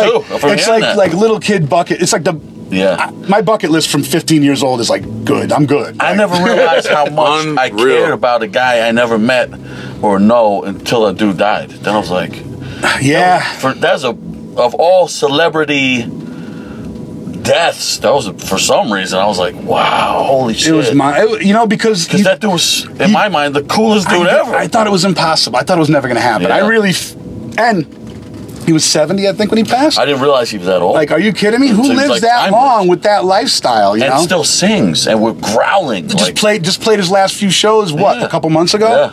You know, like he's the definition of like. It just made me go back, and I always hit my favorites. I love that song, 1916. Yeah, man. You know, the people don't mention that. I always hit my favorite like tracks, but that made me go back and listen to like the rare ones I never listened to. Yeah. What a fucking dope band. Yeah, What a so- great attitude. The best band, the best attitude, and again, I can't say enough how well they treated us. Yeah. It was like they didn't have to. An be already cool. established band, big name. I mean, Yeah. they probably had like gold records under their belts and Oh, stuff. man, you and now can't- they're yeah. dealing with maniacs. Yeah. But they're. Bunch of dinglings Yeah. who can't get to the show on But time he because we're loved it. He like. probably respects it. You know, he knows. I think they did. I think they understood that we weren't like privileged, spoiled dudes taking it for granted. We were like, Yeah. we were fighting tooth and nail to get to that show. And you But- said that was Dropkicks and Motorhead. yeah, yeah. Jesus, that's Scarhead was on it for a little while too. Oh my God. Yeah, yeah. That's crazy, man. Scarhead was on it for a That minute. might be a mistake. Oh, you know that it was so wild. Like, just think about that cast of characters. It was the Yeah. best for us and the worst for some other people. Yeah, I can imagine. Yo, we got when we were on tour, probably 2009 or 8 maybe, was the first time I ever heard that song, 1916. You remember that? Yeah. We had a driver named Ward, and he stopped at this truck stop. It was somewhere in Germany or somewhere. Yeah. And he got this Motorhead Greatest Hits CD. Oh, fuck yeah. 1916 was on it, and Yeah. we listened to it on when I repeat went to the wall. Non-stop. for Yeah. days. Oh, man. Days and days and days where I just was like, this is the greatest That's so ballad cool. I've ever And then heard. when you hear Lemmy wrote for so many other people. Yeah. Oh man. yeah, You know? oh man, hits, Yeah. hits. Yeah, Close like, your eyes for real forever. hits. Lead it Yeah, forward. dude. Ozzy, he wrote that. And hands him off, you know, like boom, he was a serious musician. Yeah, man. The bass sound, the growling voice, he could have did a lot. Good guitar tech I heard for Jimi Hendrix. I mean, this guy's the history of this He was in guy. Hawkwind. Yeah. Got kicked out of Hawkwind. He's too badass. Yeah, dude, what a fuck. Dude. And dude, yo, for you to have say a story with him involved, that's really cool. Yeah, it's crazy. That's it's crazy. awesome. Like I Good don't. for you for having like that tour under your belt. Yeah, thank you. Like I'm a firm. I've had such a blessed life since I started playing. Like, and especially since I joined Hatebreed, it's mind blowing to me. And I don't take it for granted. But sometimes I'll be like with friends and I'll say something. I'm like, oh yeah, the time I was hanging out with Lemmy. Yeah. And I'm just like, I'm not trying to be that dude, Listen, man. It's man, just like, fuck you know, that. like Fuck it, it's man. like it's so cool, Just say, man. your fucking ass didn't hang with Lemmy. I did. Yeah, I'm some. Shut up. Exactly. I'm like some scumbag from Waterbury, fucking Connecticut, Yeah. and I got to hang out with Lemmy. That's fucking not. dude. The universe let that one slip through the So I crack. remember those days Like, with Hatebreed, though. I mean, the things you guys were doing were huge. Yeah, we Like got to to me, do so much Hatebreed was stuff. like an inspiration because I'm like the guy who thinks hardcore and that style of music is never respected enough. Yeah. Is never treated the same, and even metal in the big picture isn't respected True. enough. Yeah, definitely. But like in the hardcore, is like the the stepchild of all the musics. Yeah. And I'm like, why? Why is that? And then you see once in a while, you can see a breakthrough. Yeah. And Hatebreed was a breakthrough, so I was always like a big, like, fucking, I mean, I knew Jamie, a little bit back in the day. We dealt with each other a lot, but I was never, like, tight with any of the guys, but I was like a cheerleader on the sidelines. Yeah. Like, if they did something big, I felt like the whole scene did something big. Yeah, definitely. I agree. And, I got to shout out Jamie, man, because he made it all happen. He's like, he had a vision, and he followed it. And once we assembled the right team and that whatever classic lineup or whatever the fuck, like, awesome. Like, we were just in it to win it. None of us had anything to lose. None of us, didn't care if we gained anything. And we were just like, let's fucking do it. Let's quit our jobs. A lot of balls. We got to go on tour. Took a lot of balls. And he made a lot of moves and made a lot of alliances and had the balls to approach people that seemed unapproachable. And it was always business. And he made the business work. We couldn't have done it. You know what I mean? Like, if it wasn't steered, like, no, he has to be the right way. It's ridiculous. I listen to all podcasts, and I listen to his also. Yeah. And once he goes some history, like just a fucking hustler. Yeah. So, I remember going to their show and just like waiting for the guy. Yeah. Just waiting back there to give him a demo or just say what's up and check us out or introduce myself. I'm like, damn, like that's fucking how you do it. He seems like a lot of people who become successful have like this thing, like where they envision, is that how you say it? Yeah. Like what could happen. Yeah. And then they make it like a reality. It's like a manifest destiny thing where. And he's like one of those type of definitely. dudes, So. And it was. I remember I told him one time, like years ago, our manager at the time, they're still with the same management company, I believe, but the main guy had passed away, and we went to his funeral and everything. And I just was like, this is like huge, like a big deal. I felt really bad that the guy passed away, and I was like, I told Jamie, I was like, I got to thank you and him for like actually putting me in some kind of position to be able to make music for a living. It's fucking crazy. I was a roofer when I joined Hatebreed. You know what I mean? I was playing in 100 Demons. I was playing in Death Threat. I was doing my thing, but I was a fucking roofer. Before that, I was an automotive dismantler in a junkyard. Yeah. You know what I mean? So it's like, I'm like, you telling me to quit my job so we can go on tour with Danzig? Yeah. Hold on. Let me think about it. I'm in the van. Like, you know what I mean? You're punching your boss in the fucking face. Yeah, I'm going crazy. Like, so it's a big deal, man. Yeah, that's like the dream of everyone, just to do that fuck you, I quit moment. Oh, man. And I did it too. I did it perfectly. I walked off the roof and I walked like 5 miles home with him chasing me in the work truck. Like, come on, Sean. I didn't mean it. Just come back. I was just like, I'm out. Great, man. I was like, you know where I'm going to be tomorrow? Or in a couple of days? He was like, where? I go, I said, I'm going to be in a different state every day for the next month, doing shit you'll never fucking know. In a million years, you're going to be stuck here fucking roofing, fuck you, that type of thing. And you had the time of your life. Had the time of my life. Made a few bucks, made a lot of friends. Yeah, made the best friends ever. Like, it's really cool, man. Like, it's like, the stories are so many of them, and it's just amazing that I'm in this position now to be able to tell anything. You know what I mean? It's like, holy fuck, I'm 43 years old. Like, it's fucking crazy. Like, I'm still, like, I took the time off and everything, and like, I'm like, now I'm playing again. Like, the second I started playing with these guys, I was like, you felt it.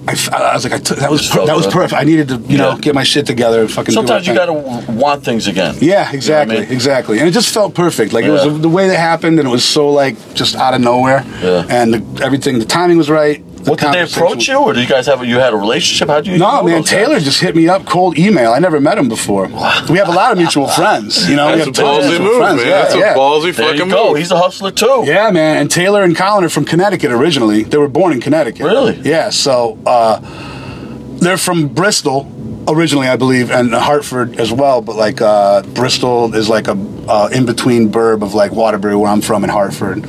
So. That was like a mutual connection, and then we have tons of mutual friends throughout the scene and stuff. And he just emailed me. He was like, man, we just recorded our new record. For whatever reasons, like we're looking for another guitar player. We're getting some new guys in the band. And I know this is crazy. You never met me or anything, but I was wondering if you would want to do a tour, if there was any way we could work it out. I didn't know it went down like that. And I hit him back, and I was like, here's my number, say my whatever. I said, I'll call you in a little bit. I called him. He explained everything to me, and I was like, yeah, man, you know what? Like, I hit up my wife, and she was like, yeah, of course, go fucking play your guitar. You realize you're a guitar player, right? Yeah, shouts her up. Yeah, she takes care of the fucking giant baby. She makes sure I'm able to fucking go do my thing. So, like, she was like, you're a guitar player, you got to do it. It's been a long time. So I was like, I hit him back, and I was like, yeah, let's do it. And he was like, whoa, all right, cool. So we're talking, and then he was just like, how about, would you want to do a U.S. tour? Because I was supposed to do this tour. And they had a U.S. tour coming up. And he was like, how about, crazy concept, would you want to maybe fly out here, like, like a week before this tour starts and that we have coming up, and we'll rehearse and maybe do this tour too. And I was like, literally, it didn't even feel weird. I was like, yeah, let's do it. And it just felt totally natural, you know what I mean? Then I flew out there. I didn't even know these guys yet. Wow. I just flew out there. What if they were dicks? Right? Oh, so many of my friends back home, too, were like, these poor kids, like, they're going to be like, you're such an asshole. Like, you're fucking, like, you know, whatever. Like, my friend, like, we were hanging out at one of my friend's son's birthday parties, and it was Big Pete for fucking 100 Demons, and he's, like, putting, like, beer in the cooler and everything, and my other friend, Rob, is like, so... how long until you think, you know, you're gonna have a meltdown, like you're gonna lose your fucking mind, like, you know, notorious of me, like having a short temper. No faith in you. Yeah, and I was like, no, I don't think it's gonna happen. And Pete just goes, he's like pointing at me, he's like, yeah, right. Oh, okay, this is gonna be great. I can't wait to hear this shit, dude. You kidding me? I haven't fucking lost. I'm so happy. Yeah, no, I see you smiling every day. The band sounds dope. That's crazy. I didn't realize it went down like that. That's really, really ballsy, man. That's really cool. That's ballsy on both ends. Yeah. And when I hear stuff like that, like, I'm telling you, that's why I really like I really like Colin and Taylor. Yeah, stuff man. like that, where I'm like, man, I like these guys more than ever now. Yeah, they're just great. knowing they do something like They that. just that's so like fucking this cool. guitar player. They probably knew all your shit because they study music, though. Yeah, they're like historians. They're probably like, Definitely. yeah, I wonder if he has anything going on. Fuck it, maybe he'll play with us. Let me email him or something. Yeah, and he emailed me to my tattoo email that was like on my Instagram. Like, so he just cold emailed me, like, just on some. Ah, it's dope, man. You know, 90% of people wouldn't even fucking reply to that shit. Oh yeah, I mean, that's cool. Like, both ends are just ballsy. That's and I was like, it was so I play fun. with dudes I never met before, and they're like, let's tour with this fucking dude that we never met. You know, that's crazy. Yeah.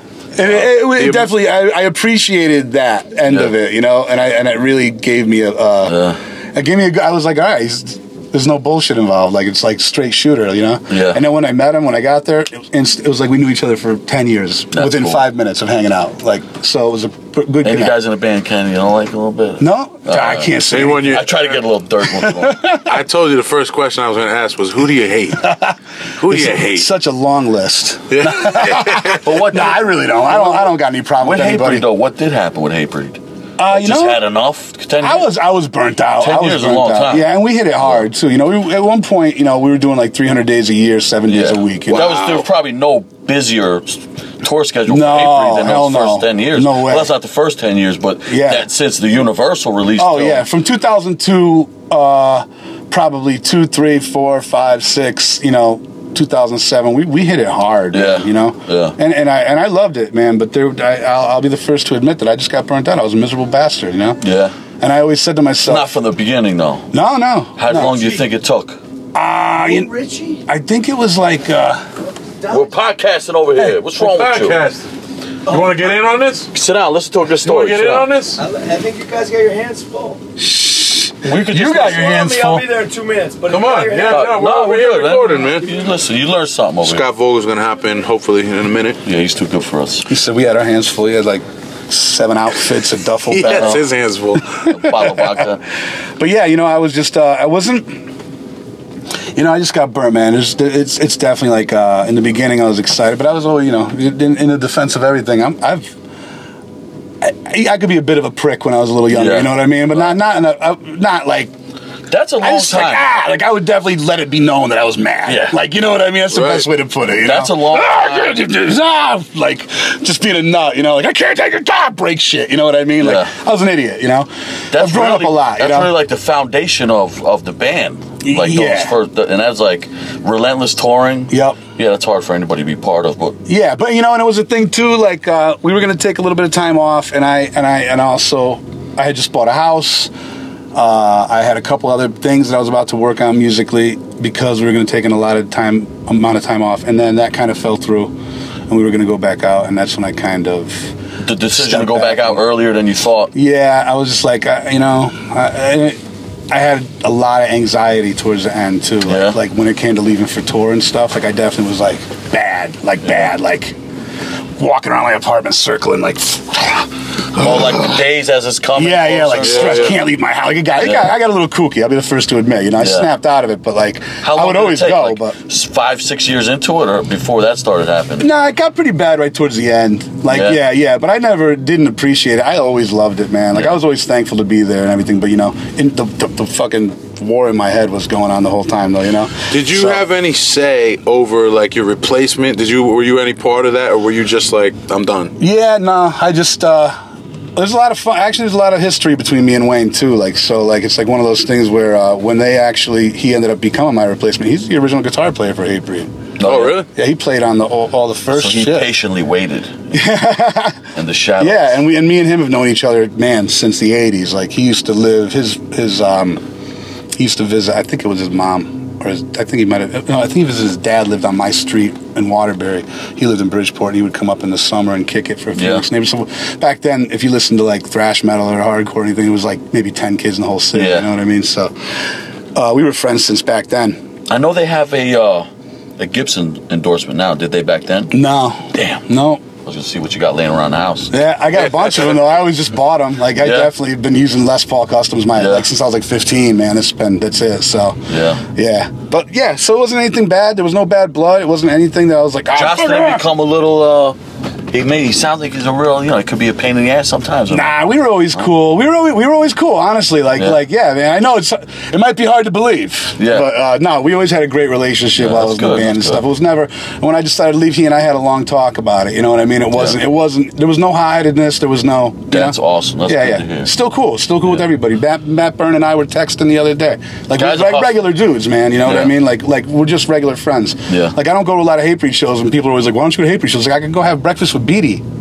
Like I don't have to go to the show. Like you know what I mean? Like I kick it. Like if I'm in Florida, I go to Frank. Release though?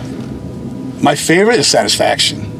Oh, okay. Nice. Yeah. Because you could look at that as like someone from the outside. Yeah, and it was a landmark in time. It was definitely it was a time when things were starting to really pop off, and I loved it. I thought that record was amazing when it came out. I was jealous. That still gets played. Yeah, I was jealous. I was like, oh. Yeah, I was so excited how they tightened up all the songwriting and everything between the Under the Knife and Satisfaction. Yeah, it was just such. But it was. I got to tell you, wow, this is next level. To have to be the guitar player after the fact, and have to follow that record up was no pressure at all. Yeah, no, yeah. But I think you did pretty good though, man. Thanks. I think you did a good job at that. I would say the majority of the fans wouldn't pick that one. You know what I mean? Because the majority of fans are new. Yeah. The majority of the fans came way after that. Yeah, like definitely. I mean, Perseverance kind of drives the lines in the sand, you know. Rise of Brutality is my favorite one that I played on. Yeah, that was hard, man. The favorite one that I played on is Rise of Brutality, definitely. Yeah. And they got a new one coming out. Yeah, they're in the studio right now. Yeah. I think I don't know if they're done yet, but I know they were in the studio with Zeus again. That's cool. Yeah. Chris, our guy, just sat down. He missed a story. He gave us a great tour story about a tour Hatebreed did with Motorhead and Dropkick Murphys back in the day, where these guys were just tearing shit up. They got a fucking flat tire in the trailer. They're running late. Instead of changing the tire, they took the gear out, put it in an RV, and took the trailer and threw it off a cliff. That's awesome. Yeah. And there's so many silly, you know, like it's just like I was telling you about one before. Similar. We should have learned not to take RVs and fucking whatever. But another time we were on tour with Soulfly and Neurosis. And like, and Dropkick Murphys, Motorhead, Soulfly, Neurosis. Yep. And similar situation happened, and I gotta think, how did it fucking go exactly though? It's like I blur my stories. Like it's like 1 week in my mind, like you know what I mean. But I'm trying to think what do we do to that RV? We did something bad to that. Different RV. Different RV, but what the fuck happened to it? You used it for a bank robbery. No? Yeah, no, that was that was when we toured with Deep Purple. And, no, I'm just kidding. Oh, man, what the hell happened with that, though? I forgot, man. It went away. It's all the LSD, man. You lost your train of thought. Now, you're the kind of guy who, I noticed you seem to be like, not maybe a little bit of an insomniac. Yeah, a little bit. Like you stay up all night, like making music. You really like making hip hop beats and house music beats and stuff like that. Is that helpful on tour, or is that a pain in the ass on tour? No, I love it. Sometimes when I get a moment to do it, you know what I mean. It's like it clear my head and like get my brain working. I'm at home, man. I stay up all night working on music. You know, no matter what. Sometimes it's not the smartest thing to do, but you know, it's not like I'm home sniffing mountains of coke and being a maniac. I'm just making beats. Making beats is dope, man. And I heard you played a bunch for me last night, and you're very good at it. Thank you very much. Yeah, you have a signature sound which I picked out pretty quickly, right? Yeah. Whalers. Yeah, the Connecticut Whalers. It's everything. I was like, whoa, you know what? You're right. Everything kind of has like an underwater. It's got like a humpback whale type of a thing. Yeah, that one Star Trek movie when they're tracking down the fucking whales to bring them to outer space. Right, that was number 2, right, Chris? Doesn't matter. Oh, hey, I remember. Okay, yeah, so we were in the RV with Soulfly Neurosis Tour. Okay, it just fucking hit me like a ton of bricks. Whatever, something happened, it broke down. We're in the middle of the desert in Texas. Like, we're literally like, we just abandoned the RV. Like, we just go to a shop, roadside service or what, I forget what we were in the middle of fucking nowhere. Like, there was like one town like an hour drive away. And these dudes helped us. We were on our way to Austin. Dudes in a pickup truck drove by, saw we were broken down. They figured it all out. They got the RV taken to the place. And we just left it behind. Like, we were like, all right, we got to get to the show. These guys, our tour manager at the time, Sully. Shout out Michael Sullivan. He worked it out with these guys that they would give us a ride to Austin in their pickup truck. So you got to figure. How's that possible? Yeah, exactly. So the way it works is Dimmy Duvas was in the band at the time. Yeah. And Still Suit Dimmy. And I think he was in Scarhead in the beginning and stuff like that. Yeah. That's that. Shout out Dimmy. I love him to death forever. And he was in the band at the time, and he was a little guy, so it didn't take up that much room. But you figure it was Jamie, Dimmy on drums, Boulder, who wasn't the smallest guy in the world, and our tour manager, and then homeboy driving the truck, and then his boy to drive back with him. So that's 6 dudes in the front of the truck. Yeah. And then me and Beatty took one for the team and sat in the back of the pickup truck. With gear and stuff? With the little bit of gear that we had, too, because we were like kind of like really, like 2 half stacks and like whatever, like, you know what I mean? Like, it was not a lot. So, and we were just like, holy shit, it was like a 4-hour drive in the desert. And we just bananas. They filled up a big Gatorade thing, like a big Gatorade, one of those things they dump over you when you win the game. And they filled it up with ice water, and then they gave us a couple towels, and we just fucking dipped it in there, and we just put them over. We put it over our head like this. That's wow. And we just sat in the back of the pickup truck for like 4 hours. Got to the show. Was it daylight hours? Yeah. You were burned alive. That's some man shit right there, man. That's what men do. Some Clint Eastwood shit right there. Had to get to the show, you know? Skid Row would do that? Maybe, I don't know. They might. Yeah, they got the hair to protect them. Yeah, exactly. Yeah. Me and Chris did not have the hair to protect them. Poor Sean, Yeah, you kidding me? Look at that. That's fucking bananas. But there's so much stupid shit like that. Like, you know, like we would always, like, our thing was like, we gotta get to the show or we're gonna get kicked off the tour. We gotta get to the show, like, you know? Yeah. Because it was always some ridiculous. We were always on thin ice. That was working. Those are the working years you did. Yeah, man. I'm glad you did. Wouldn't it be nice to be in that band now? Brought success. Private jets each member. All the Ferraris they have. It's unbelievable. I was like, wow, man, I left the band. They got the private jet. Everyone got a Ferrari and a Rolex. Fuck. No, props to Hatebreed, man, because, like I said, that's... I was a cheerleader for the band because if they did something, I felt like, the whole scene gets a prop. Yeah. You know what I mean? It elevates the whole genre of music. It's just as good as all that other shit. Yeah, it elevates the whole genre to another level. Yeah, and I'm honored to have been a part of it and to have been able to be a part of a band that did so much. You know, it's never... Yeah. It's not, like I said before, like, just me being a kid from Waterbury, Connecticut, it's like just mind-blowing, the shit that I've gotten to do, and I appreciate every second of being in that band. Nice. Like I said, I just went a little ape shit. I had to get my shit together for a while. Not a bad, I hope you're all right. Yeah, I'm great. I learned how to tattoo. I got married. You know, I made a lot of positive. You like tattooing? I love it. That looks like it's fucking hard, man. It's the hardest thing I've ever learned how to do in my entire life. Yeah, definitely. Your hand hurt? Nah, believe it or not, I'm still doing all right. Like, knock on linoleum. I hate getting tattooed. That shit fucking hurts. The older we get, it's the worst goddamn thing. And I just have like a bodysuit of unfinished work. I'm just, no. Yeah, and that I don't noise. want anymore. But yeah, so I made a lot of positive, changes in my life and like more or less got my shit together, got married to a great woman and learned a new career and still made music. I did stuff. I co-wrote music for Cold Cave. I did a bunch of stuff for them. I got to play guitar for Kid Cudi for a year. Like I did a bunch of touring with him. And then I co-wrote and produced a record for a rapper named Cage on Def Jux Records. It came out year like 2009. Did a tour with him. So I did some little, I was doing stuff in the meantime, but under the radar and outside my normal genre, if you will. And is this stretching tour, my folks? I have eyes and ears on this tour, and I've been noticing and hearing about a song that you're doing with Mad Joe Black. I don't know if we're allowed to talk about it. Well, did I say too much? Is the management involved? The cat's out of the bag now. But yeah, me and Sean, we're working on a little old school project. Old school as in old school rap? Old school rap, Oh, as in shit. Schoolie D. Yeah? Yeah. Schoolie D, you know, is a PA guy.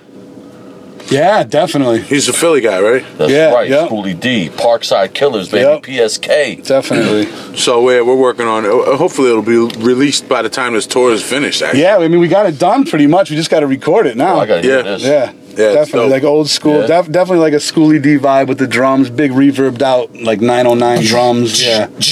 Yo, you hear, you need a hype man? Hype man? Well, on this tour we got about 30 hype men. Yeah, I think. So we do need some backup vocals.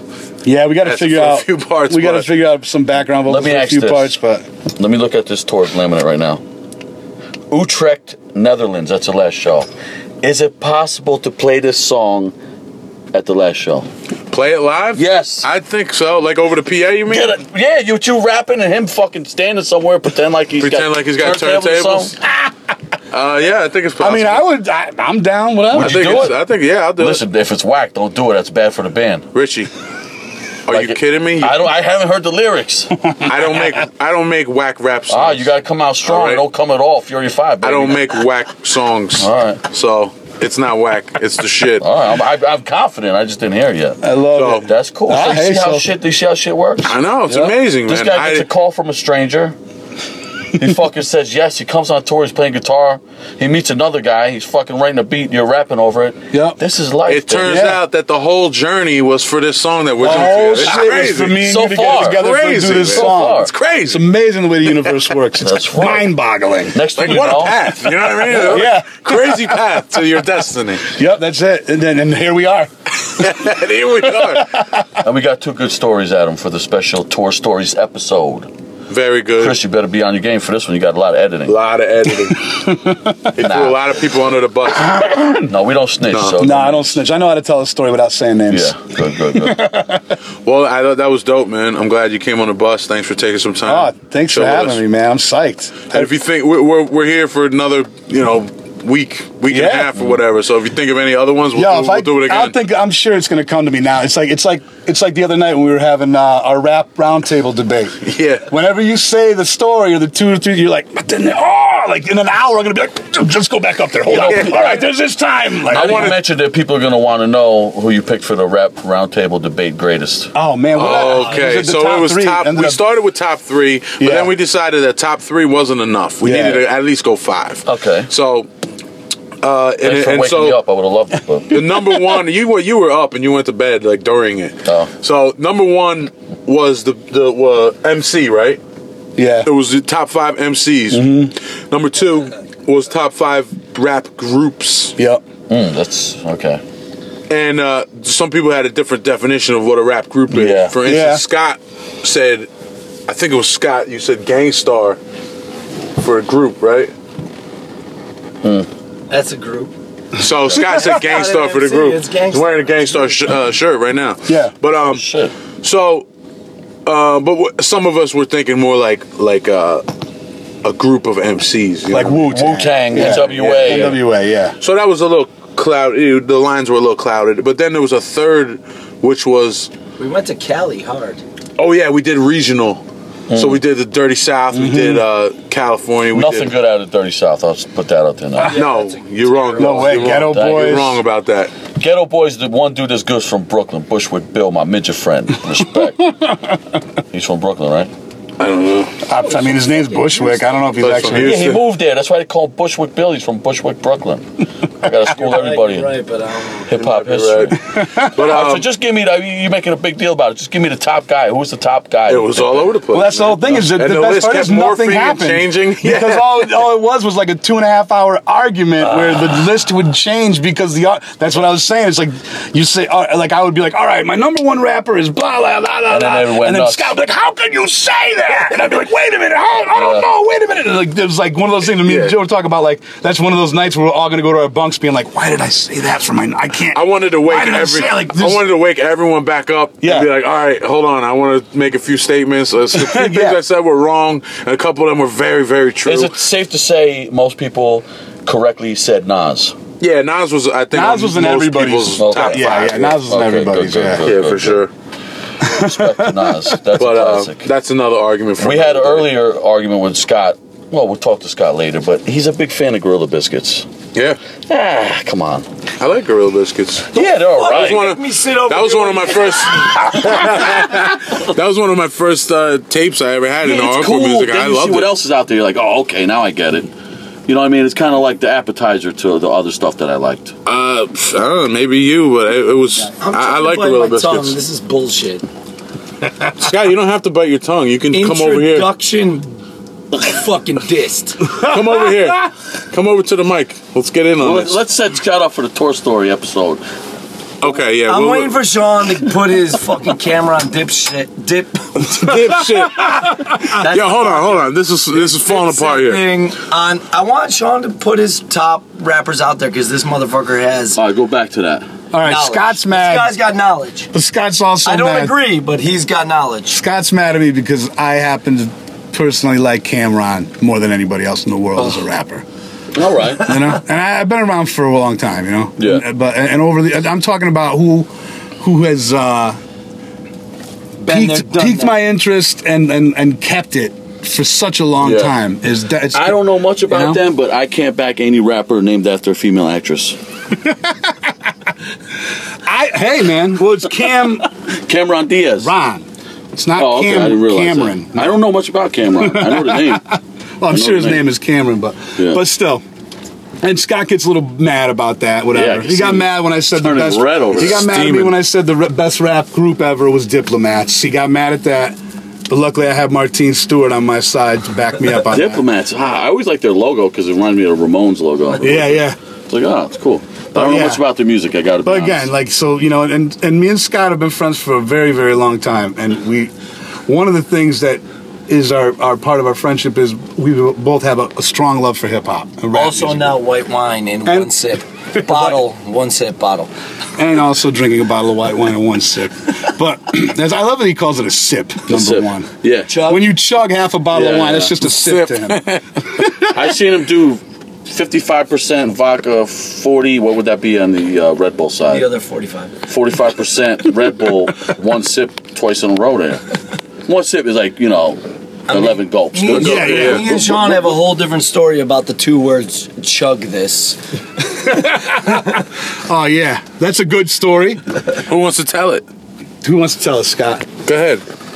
He can tell it because he chugged and I was too drunk to pick my head up. So he probably has a better recollection of the chug. But the story revolves around one of the most amazing individuals in the world, Mr. Frank Three Guns, that we've both spent a lot of... Yeah, we're both in a band with. We both probably Ringworm fans, Cleveland fans, alcohol fans, and coolness fans. But I think Sean could tell it because when I got past the chug, my head was straight to the ground. I was chugged out, and he backed me up. It was basically like I took care this of guy it. took my back. You took the baton? I took care of the situation. All right, so here's the best way is where the story starts. We're in Australia, the Slipknot show. We're in Australia on tour with Slipknot, and Terror flies out to hang out. That's true. Wow. All this, baby. Dope. We just get on a plane and say we got to see our boys. Yeah, so they come to hang. They were in Australia as well, or were you? No, you were in New Zealand, I think. It was close enough to where you flew over, and it was fucking awesome. We were like, yes, they're coming to hang out. So we have a great time, great show, crazy arena, like crazy shit. Like we did a bunch of tours of Slipknot that were pretty mind blowing to say the least. And these guys come out, we're partying full bore, like I was on my shit. Like that's when I was at the like a gallon of whiskey a night. Like I was like, wow, like, I was out of my mind, having a great time. And Three Gun. So much different now? It is a little bit different. It's just a few drinks with you now, as opposed to like me alone with a bottle of whiskey crying. But so Frank was in Terror at the time, so they all came to hang, and we're all backstage. We're all pretty drunk. We're hanging out and everything, and Frank's sitting in the middle. Scott's here, and I'm on the other side of Frank. And I see him go to Scott, and he has a full drink of, I don't even remember what it was. It was something really wild. Who knows? Who knows? And he looks at Scott, and he goes, chug this. And Scott goes, no way. He's like, drink it. And he's like, no. And he's like, come on. Scott's like, no. Like, he's like, what the fuck, man? I'm shot. Like, he's like, chug this. He looks over at me and he goes, "Hey, will you do me a favor?" And I went, "I'll do anything for you." He goes, "Will you chug this?" And I just took it out of his hand and put it down. He was like, "Thank you." Well, you still don't know what it was. And then I said, "I don't know who it was, but I know I put someone's head through the wall like right after that." Wow. And I can't remember anything else other than, "Oh no!" Like I think it was Doug or something. That's ridiculous. Like There was a picture of violence. Or like Doug like moshed through the room and went through the wall. It was something awesome and ridiculous. Like, you remember the time in Webster Theater, one of those Connecticut places, when Pete No Warning played. Oh, it's probably No Warning, Hatebreed, Terror, Full Blown Chaos, Sick of It All tour. Yep. Ben Cook, little ass Ben Cook, was standing against a wall in the backstage, and there were like these weak walls, and Pete just punched his two hands through the walls like fucking the Incredible Hulk, grabbed Ben Cook and pulled him into the next room. Holy shit. That's fucking amazing. You're just standing there in the room with one dude, and now he's in the next room. Wow. The fucking Incredible Hulk. Dude, Pete is a big fucking guy, man. Jesus That's Christ. a big dude. It's like a silverback type dude. I can completely picture that. It was fucking hilarious. That's fucking awesome. Yo, since Scott's here, I just want to put it on record. If you ever need a guitar player and you want your band to be all American, you throw out the Canadian. I'm in. You're coming in? No. And if you ever want your band to be all white, you throw out Martine and I'm in. Pick either guy and I'm in. I'm not really part of this, but I want to say one last thing. Wisdom and Chain's current drummer has got a lot of fucking problems. That guy's got some motherfucking problems. That guy's got some problems. We touched on it earlier. Your beef with Luke. He's disappeared all night. I got no. Yeah, I think you really might have hurt his feelings. Maybe I think you really might have cut him a little too deep. You know how he naturally is. The kid's got a mouth. He's got a mouth. He's on not asking to get it taken easy. If you're like, chug this, he'll be like, give me two. Yeah. Fill another one up. Hey, do me a favor, chug this. Yeah, no problem. What is this? All we got? What are we doing? I thought we were drinking. What's going on? Like he's like Cigs and Coke. Got cigs, got Coke. Hashtag Cigs and Coke. Hey, I've always said this thing that if I fuck with you and give you a lot of attention, that's my way of male flirting with you. That means I like you. You know? So next you're gonna try fucking Luke? Is that what you're telling me? Is that what you're telling me? Better watch that ass. He's in one bunk below me. If he has a red light on in his bunk, it's over. Yo, if the red light's on, you got a 50, get that fucking shot out. Pop it off. Do you appreciate that he comes in your bunk and checks on you twice a night? No, I don't fucking appreciate that at all. I do not appreciate that. That's a kind gesture. He really cares. Like you were talking about your male flirting, that's his like paternal instincts. That's like he's like, him. let me check on my boy here. That's Let me check on my kid. missing me. Like, yo, I'm going to bed, and like, no, you're not. I need you. He hates when you go to bed. He does hate. Yo, one time I dropped him at a hotel one time. Oh, when the party's over, he was like, he would not let me leave. I was like, yo, I got my kids in the car, dude. I gotta get home. Like, he's like, dude, you gonna leave me? You really gonna leave me here? You serious? You seriously gonna leave me here? What the fuck am I gonna do, Joe? What am I gonna do? No, Joe. And I was like driving away, and he's in front of a Holiday Inn, like, yeah, like outstretched hand. I heard a good Poor story fella. tonight from Nick, Terra's drummer, Nick Jett, was like, I realized today that like 2 years ago from Tsunami Fest or what's the other thing? Not Tsunami, Keystone. Nick's known to drive. Like Nick's a driver. I don't know why he was driving Backtrack's van. Maybe it was playing for him or whatever. But he was like, I drove Backtrack from PA to New York. Luke drove in the van, we pulled off in the Bronx and dropped him off, and I kept going to Long Island. So somehow, some way, 2 years ago, Nick dropped fucking Luke off at his house. That sounds about right. Yeah, he'll weasel his way on everything. Yo, could you just drop me off? I'm right in the Bronx. It's on the way. I'll show you. It's on the way. I'll get you a pie. Good. Wrap it up, Joe. Dope. All right, this was really, really fun. We could do it again. If you think of other stories you want to tell Scott, Chris, you got any? Yeah, I know you got cool stories. Track. Sean, this is amazing. The tour's halfway over. We're having a great time. So Sean Martin, one of the realists. Yeah. One of the realists. You two kind of, I'm gonna blush and cry all at the same time. So thank you guys for listening, and we'll be back with more stories. Peace. All right, boy, that's good. Good So to there it is. reminisce. That was something else. Good times, baby. Good times. He threw the trailer man. right off a cliff. Off a cliff. All right, Right that's off. how you do. That's how you do. Animals. Hey, guess what? That's a wrap. All right, baby. Another Post America in the books. I hope you enjoyed that one. We got another one coming real soon. A to the SAP. So thank you everyone for listening. At Post Americans on Twitter, at Post America Podcast on Instagram. If you want to write us a long letter, a question, a comment, a complaint, whatever, No send complaints. it to postamericapodcast@gmail.com, and we will talk to you all very soon. Thanks. Out.